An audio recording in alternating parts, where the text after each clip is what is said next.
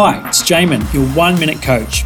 Underneath every issue in our lives is some kind of limiting belief about our own value and worth. Dealing with these beliefs is the most significant and important work we will ever do. However, most people never face these fears because they feel so daunting and massive. Yet often the things we are most afraid of only exist as a reality in our mind, and what's worse is they go unexamined. This enables them to turn into fire-breathing dragons ready to consume us at any moment. Yet, when a person finally gets the courage to confront the fear, they discover that what looks like the shadow of a fire-breathing dragon is merely a couple of mice playing with a torch. The amazing thing is that overcoming your fear of not being enough is not actually about conquering the dragon. It is realizing that the dragon has only existed in your mind. There is no dragon.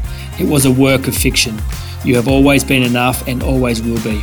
For more information, go to oneminutecoach.com.au.